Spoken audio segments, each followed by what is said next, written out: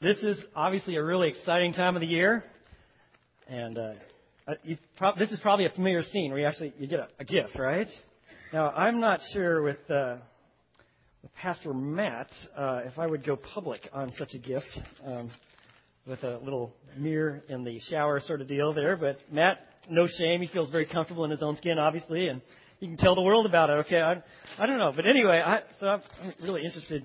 You know, it's great when you get a gift. I mean, it tells you that someone was thinking about you. There's thought that when we give gifts, it tells you you're special to me, or I was thinking of you, or I wanted you to know that I love you. And sometimes people make gifts, they bake something, or maybe they sew or crochet something. But a gift tells us that we're receiving something special. We just something about gifts. They build anticipation. At least that is for me. I mean, every time I get a gift, I'm trying to figure out what is inside, and there's just this anticipation of opening it and seeing and getting and receiving something. This year, my wife did this 12 days of Christmas, and I was the recipient of it, and I could not wait to find what it might be. And one time I was getting in my car, and it's a little tight in my garage between my lawnmower and my little door. I'm trying to slide in, and I have this little art thing that I don't go public on. Except today. And I slid in there and I feel this crunch, right? Okay. And so there was one of my gifts for the 12 days of Christmas. But fortunately, it was peanut butter brittle. Okay. So I was thinking, it's supposed to be broken up anyway, so okay. Good deal. But there's just something about gifts that we just love them and receive them. And Christmas really is a celebration of the gift. Now, when you get to receive a Bible, the Bible, the gift of God's Word, always is meant to take us to the gift of God's Son.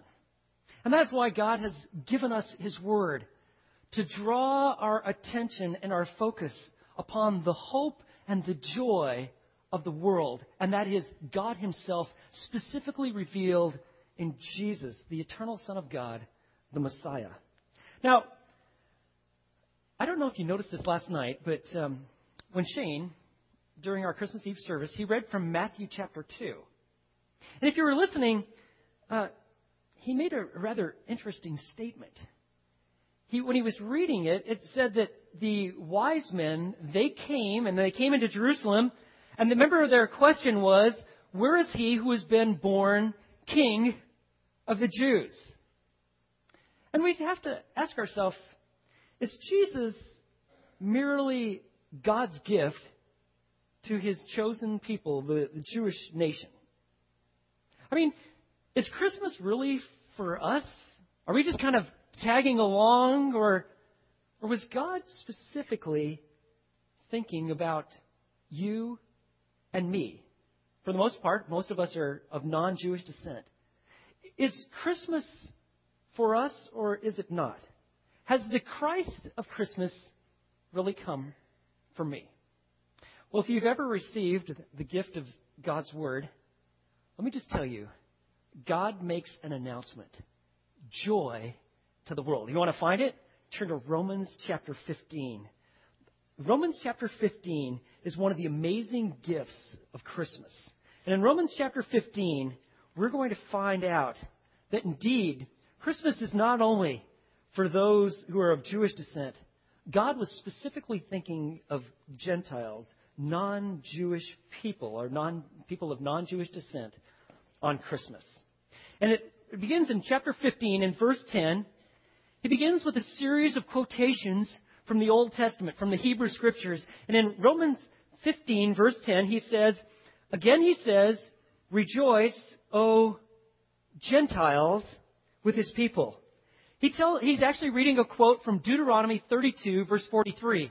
Now, if you were a student of the Hebrew Scriptures, and if you were of Jewish descent, then this quote would actually be very familiar to you.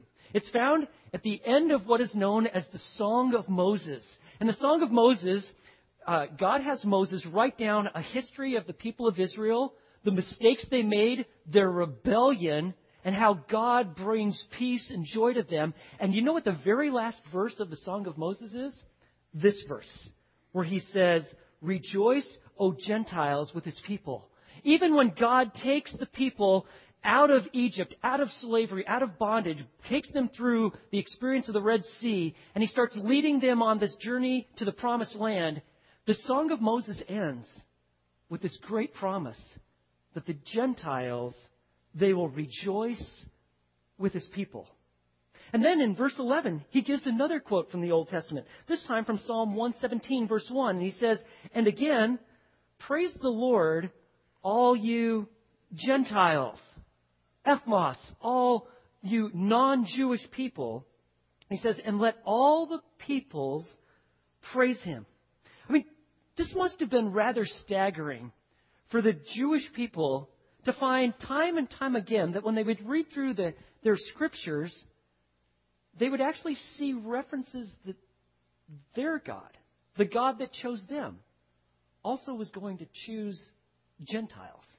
That he was going to be not just a God of a particular people, the Jewish nation, but a God for all the people. He is the one true creator God, and he has made all people. And he says, the Gentiles, they'll rejoice. They will praise the Lord, all the Gentiles. Let all the people praise him. And then he gives, that's from Psalm 117, verse 1, just a short little psalm. And then Isaiah, the great prophet that wrote so much about the coming Messiah, whom we celebrate today, he says in verse 12, and again Isaiah says, "There shall come the root of Jesse, and he who arises to rule over the Gentiles. In him shall the Gentiles hope." And here he's quoting from Isaiah chapter 11, verses 1 and 10, where Isaiah specifically states that this coming Messiah, this one from the root of Jesse, David's father, his name is Jesse. And so from the family line of Jesse comes David, and David was given a promise in 2 Samuel that you will have a son, and he will be an eternal king, and he will reign forever. Isaiah, under the inspiration of the Holy Spirit, he picks up on that, and he says, from the root of Jesse, the Gentiles will find their hope. Do you know this? That on Christmas, God was specifically planning and designing and sending his son for you, both Jew and Gentile alike. And Isaiah emphasizes that the Gentiles, the non-Jewish people, they're going to share in the joy and the hope of knowing the one true God. And so he says, listen, Romans spells out that he's not only a God for the Jewish people, but he's a God for the non-Jewish people. He has come to send a Savior for all who will turn from their sin and trust Jesus. And that's what the book of Romans is. It is the most developed, expanded treatise of the gospel to help you understand the fullness and the breadth of God's love, his mercy, his sovereignty, and his grace. He spells out in great detail the coming of Jesus and how great it is to know him, the hope of the world. There he says in Romans 6:23, "For the wages of sin is death, but the free gift of God is eternal life in Christ Jesus our Lord." And so, friends, this Christmas, I would like your celebration just to be infused with the awe and the wonder that God sent his Savior specifically for you. Not just people in general, for you specifically. And look at Romans 15, verse 13. In light of this magnificent truth, he says, "Now may the God of hope fill you with all joy and peace and believing, so that you will abound in hope by the power of the Holy Spirit." May the God of hope. Isn't that awesome? What a designation for God. He is the God of hope, of possibility, of the utmost joy. He says, may the God of hope fill you with all joy. God wants you, once you have come to his Son, to experience joy in this life. And joy comes from knowing that God is the giver of all good things. When you know Christ and you fully realize and understand that God has given you everything in your life, from the clothes that you wear, from your jobs, to your friends, to your church, to even the very breath that you actually breathe, what it does, it fills us with joy. We actually live life as it was intended, a life of worship and awe and joy because God is the giver of all good things. He fills us with joy. And the Jews, when they would receive gifts, when they like harvest, when they had food to eat, when they'd be able to go to the temple to worship, they were filled with joy because they realized that God gave us these things. And God not only gives us material things, God actually gives us Himself. The beauty and the wonder of Jesus is that when we believe in Him, we are actually sealed with His Holy Spirit. We are filled with His presence. And from within, because Christ lives within us, we can have the experience of joy in our life. Joy even when we face trials and difficulties. Don't confuse happiness and joy. Happiness is fleeting. Happiness is when you get a particular little mirror that fits into your shower and doesn't fog over, okay? That's happiness, but it's fleeting, okay? I know Matt's really excited about it, but it's fleeting. But joy is sustaining. Irrespective of the difficulties and circumstances, our joy is rooted in God Himself. We're united with Him. We have a certain confidence. And so He says, may the God of hope fill you with joy. I know that in this room, in our auditorium today, we have people that are hurting, suffering, who have gone through real hardship, brokenness. There are people that have diseases. But you know what? We have joy. We have joy in the midst of sorrow because we have Jesus. And He says, now may the God of hope fill you with all joy and peace. Did you see that in verse 13? God wants His people to experience His peace. Peace comes from knowing God and trusting Him. Peace is not just the absence of conflict. It is the actual presence of God. And what it does is it puts our soul at a settled state. And so whether before you hit panic, when you're in the midst of panic, or after you're kind of coming out of it, God wants you to draw your attention upon Him so that you might be able to say, it is well with my soul. Whether it be joyous celebrations like this Christmas service, or it might be some of the most difficult times of your life. Whether you live with plenty or you have hardly anything, you can have peace. The peace of God. It's peace with God because God has sent Jesus to satisfy His justice. He's paid the full penalty for your sins. You are forgiven if you will trust Jesus. But He gives us the peace of God, that sense of wellness in our soul as we go through life. Whether we have uncertainty or things seem to be going pretty smooth. He says, now may the God of hope fill you with all joy and peace in believing. That is so key. You know where this joy and peace is found? It's found when we exercise faith. When we place our faith, when we believe in Christ. So He says, so that you will abound in hope. That you will abound in hope by the power of the Holy Spirit. Hope, in a biblical sense, when we say I hope, it's like, well, I hope it doesn't rain tomorrow. And we don't know if it will or not, but it's just kind of like, it'd be nice. But when the Bible uses hope, it speaks of an absolute certainty. Like it says in Hebrews, it is an anchor of the soul. When God gives us hope, He gives us absolute certainty. You and I can live very differently than the rest of the world because we have a certain hope. For instance, we have the hope that there is more to this life than just being here. That when we pass from this life, we pass into the presence of God Himself, and we will live eternity with Him. It'll be an awesome worship, wonder, opportunities to serve. It'll be a continual state of awe because we have the certain hope that we who believe in Christ will always be with Him. But let me tell you something else about hope. We also have the hope that we're going to have the experience that God is going to change us from the inside out because His Spirit now dwells within us.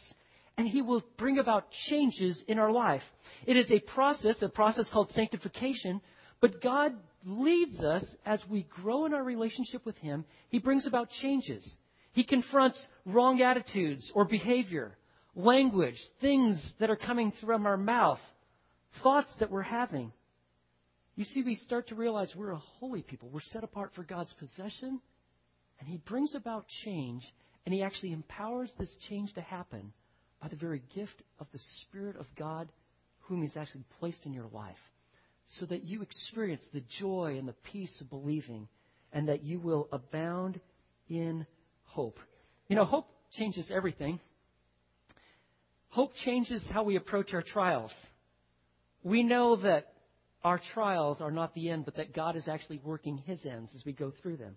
We have hope because we realize that even though our outer man is decaying, we know that inward we're being renewed day by day. We know that God causes all things to work together for good to those who love Him and are called according to His purpose. Hope allows us to be honest with ourselves and others because life has been settled. We're united with Christ. Hope stimulates our love and our faith. There is a reason why we'd want to reach out with the good news. There's a reason why we want to care for whether the poor or our neighbors, or to extend love, because we have hope. Hope allows us to have a positive attitude and to experience joy even when going through suffering. Remember what Peter wrote? He said, "Sanctify Christ as Lord of your hearts, always being ready to give an account for the hope that is in you, yet with gentleness and reverence." The idea is this: because we have received the Christ of Christmas, we live differently. And when people see that we're going through these difficulties and these hardships, and yet we still have an unwavering faith in Christ, and we have a joy and a hope, the idea is that people are going to go, "What is it with you? What are you smiling about? Why are you even standing? Why are you still believing in God? Look at your circumstances and your difficulty." It is at that point we can tell them of the hope of Jesus, the gift of Christmas, Christ Himself. And God wants us to be living daily just this overflowing sense of joy, peace, and hope. It is rooted in believing in Christ. Now, if you're saying, "Boy, Grant, that sounds real good," I would like to live like that. I can tell you there's a lot of my days where I'm not sure my day is categorized by joy, peace, and hope. Right? But we would like that. And we read that. And especially on Christmas morning, we believe this. But how can that be a reality for you and me? How could this Christmas change it all for us? It would be the best Christmas yet. Well, the answer is found right there in the text. Let me just tell you how you can experience the joy and the peace and the hope of knowing Christ all year long. First of all, joyfully yield to His reign in your life. You may have missed it, but do you see in verse 12? He says, again, Isaiah says, "There shall come the root of Jesse, and he will arise to" what? What does it say? "To rule over the Gentiles, and in Him the Gentiles will hope." You have to joyfully yield yourself and submit to the reign of Jesus in your life. You call Him Lord, and you mean it. Meaning, He's Master God. And you joyfully say, "I am yours." There's something so totally freeing just to fully release yourself to Him. Saying, "Lord, I am yours. My family is yours. I want what you want. My business, my classwork, where I'm at in this life. I want to be your man, or I want to be your woman." If you want to experience joy, it comes from yielding and submitting to the headship of Jesus Christ, to allow Him to reign in your hearts. And that's what He wants. He wants us to experience joy, hope, and peace. How will you do that? For me, I have to regularly, at least daily, submit to His Lordship. Call Him Lord and say, "I want to follow you." Let me also tell you then the second aspect, or the second essential to experiencing God's joy, hope, and peace, not only on Christmas, but throughout the year. And that is to be filled with His presence in your heart. 15:13. "Now may the God of hope fill you with all joy and peace in believing, so that you will abound in hope by the power of the Holy Spirit." God wants us to experience His fullness. And so we gladly, to be filled is to just yield ourselves and to say, "Lord, fill me with you." It takes time. You can't really rush through it. I mean, yes, I have a lot of 10-second prayers in my life, but to experience this filling, it generally takes at least a minute or two of just being quiet before Him. Whether you're on your knees or in a favorite chair, having His Word open and just simply talking to Him and saying, Lord, fill me with you, that I might radiate and reflect your love and your life to the people I come in contact with today. See, the gift of God's Word, do you know what it does? The gift of God's Word always points us to the gift of God's Son. That is why reading the Word and spending time in the Scriptures is not really an option for the Christians, because man does not live on bread alone, but by every word that proceeds from the mouth of God. And the Word of God, what it does is it always takes us to the presence of God, because it focuses us on Jesus. So really, did you want this to be the best Christmas yet? Let me tell you, the gift of God's Word always takes us to the gift of His Son. And God wants us to be opening the gift of His Word, not just once or every once in a while, but daily. Daily. Now, some people, when they receive presents, they just tear into them, right? Others, and it seems like as you get older, you become more refined, and you open it a little carefully and get the knife out, so like you wouldn't tear the paper, as if you're going to save it or something, but I don't know. But anyway, but whatever way, you still have to get into the gift, don't you? Well, I just have a question. Would anybody like to receive a gift this Christmas? I happen to notice there's some gifts up here. How about that? Look at this.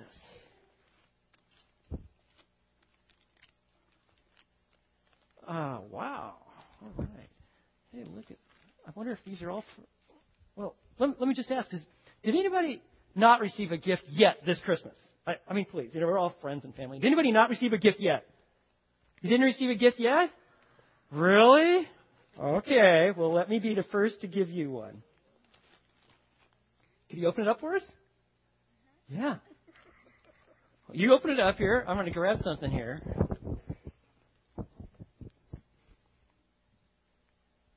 Don't worry, I'm not going to make you sing if you're thinking, uh-oh, special music time, huh? But, okay. Oh, look at that. You got a bow for your hair? Oh, 2-in-1 gift. All right. What do you have? Oh, that's okay. You're totally fine. What do you have? A book. What kind of book is it? Why don't you open it up right here where it's got a little tab? Why don't you open it right there? In fact, you could even read that. What does that say? In fact, you could just even read it for us. Yeah. You could just read it right there. Just read that. We love because He first loved us. We love. Let me see if I got that right here. Yeah, it's on. It says, we love because He first loved us. You know what? The gift of God's Word always takes us to the gift of His Son. You can keep that. In fact, if you'd like to get your name engraved on it, there's a little card for you to do that at Mardell. Anybody else like to receive, you're welcome, a gift this Christmas? Would you like to see one, young lady? Okay, well, why don't you open it up? Well, you know me. Spent all night wrapping those gifts. I could never wrap a gift like that. My kids were giving me a bad time about how bad my wrapping job is. Why don't you read that for us? Therefore, brethren, we have confidence to enter the holy place by the blood of Jesus, by a new and living way which He inaugurated for us through the veil, that is, His flesh. And since we have a great priest over the house of God, let us draw near with a sincere heart and full assurance of faith, having our hearts sprinkled clean from an evil conscience and our bodies washed with pure water. Wow. Isn't that awesome? God brings renewal to our life. He makes us new. Even our conscience, bodies washed with pure waters. Anybody else like to receive a gift this Christmas? Well, I think you're going to share with your sister there. All right. Okay, look at all these folks over here. They're getting nervous. They're sitting on their hands. How many of you? Oh, don't look at your watch there. Okay. Oh, come on. Anybody over here like to? Did everybody get a gift? Who didn't get a gift? All right. Okay, young man. I have to make my way here. Excuse me. All right.